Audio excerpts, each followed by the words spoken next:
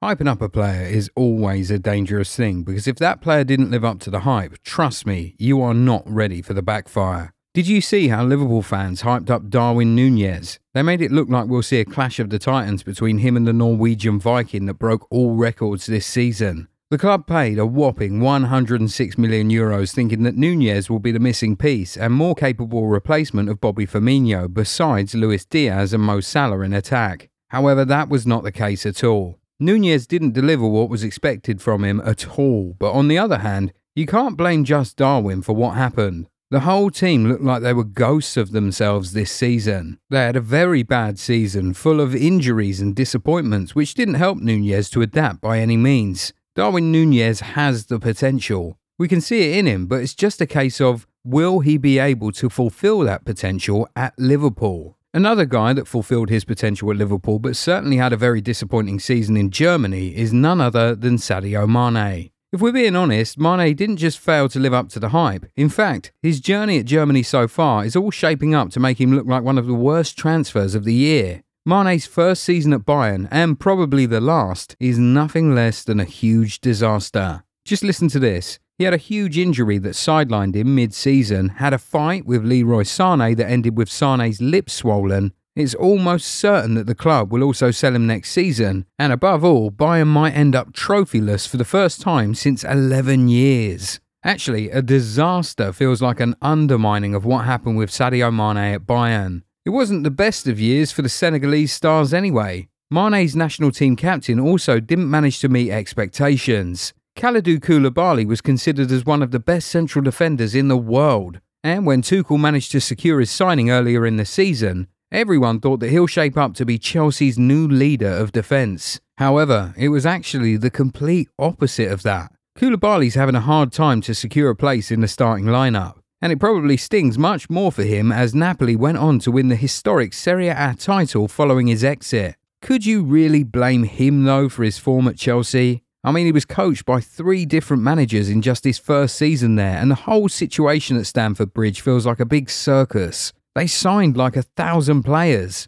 Hell, we can't even keep count. And we also can't keep count of how many times Richarlison celebrated too early this season. The new Spurs player scored only 3 goals in 33 games, and also he didn't manage to be a starter in a terrible Spurs side. Despite costing the club €70 million, Richarlison is a big shout for flop of the year among English pundits. Some even labelled him as a joke. While that is a little bit harsh, the Brazilian's also not helping with his egotistic attitude. Indeed, his stint at Everton was great, and he also had a great World Cup, but at Spurs, he's looking as lost as it gets. He's nowhere near the Richarlison that majorly helped Everton to maintain a spot in the Premier League last season. Maybe a new manager will help, but we'll only have to wait and see. We also know another guy that a new manager will probably help him live up to his hype, and that guy is Aurélien Tchouameni. The French midfielder was bought for €100 million from Monaco and was thought to be a direct replacement for the veteran Casemiro.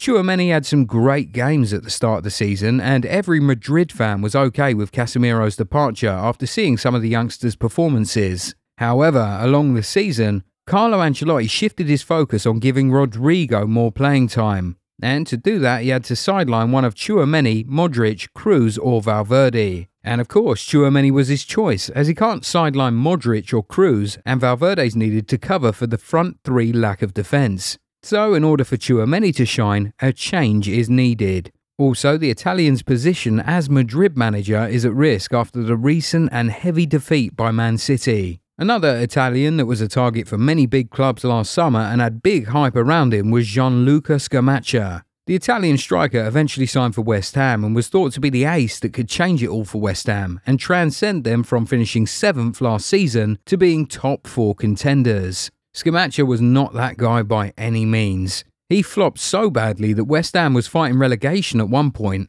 Of course, he can't be held accountable for that, but he just wasn't what everybody thought he'd be, scoring only 3 goals and failing to secure a place in the first 11. Feels like a long time since a player joined the Premier League from a Serie A side and was pretty decent for his team, right? Can you remember anyone? Tell us in the comments. Anyway, the upcoming player has been hyped up for too long now that fans started losing hope. That player is none other than the famous Jadon Sancho. Sancho was every United fan's dream, and you can't blame them. The guy was unbelievable at Dortmund, and seeing how good he was, fans thought he was the one. However, after a very disappointing first season, the arrival of Erik ten Hag was thought to be the key for unlocking Sancho's potential. But this never happened, despite ten Hag's efforts with him and the work done by Sancho himself. Things are just not clicking. Maybe it's time for United to start thinking about selling the English youngster before things become even worse. Staying at Old Trafford, if you look to the right flank, you'll see the next player on our list. Yes, it's Antony. The Brazilian had a mediocre season with the club. He never justified the big price tag of 95 million euros. The hype around this move was too big, and Antony actually had some great performances at the beginning,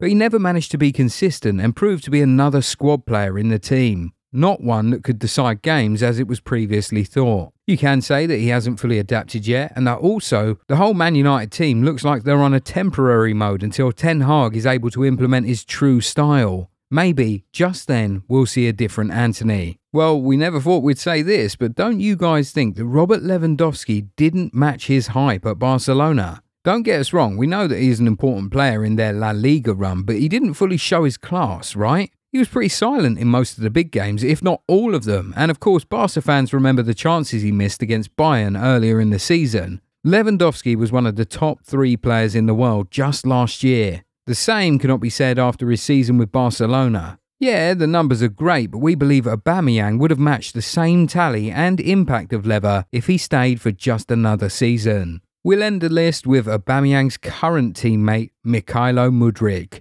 The hype around Mudryk's transfer saga was unmatched this season. It was the talk of everybody in England. Some fans went a bit far and said that he resembles a young Cristiano Ronaldo in his style of play. The Ukrainian winger was on the verge of signing for Arsenal, but he chose to join Chelsea in a last-minute snub. Arsenal went on to sign Trossard, and up until now, the joke seems to be on Chelsea, as Trossard went on to shine at the Emirates. But the 100 million euros Mudryk is not even a starter at Chelsea. There you have it, 10 players that failed to live up to their hype this season. Have we missed anyone? Tell us in the comments, and if you enjoyed this video, give it a thumbs up and subscribe to the channel. Also, turn on the bell notification so that you never miss out on new content. We'll catch you in the next one. Bye.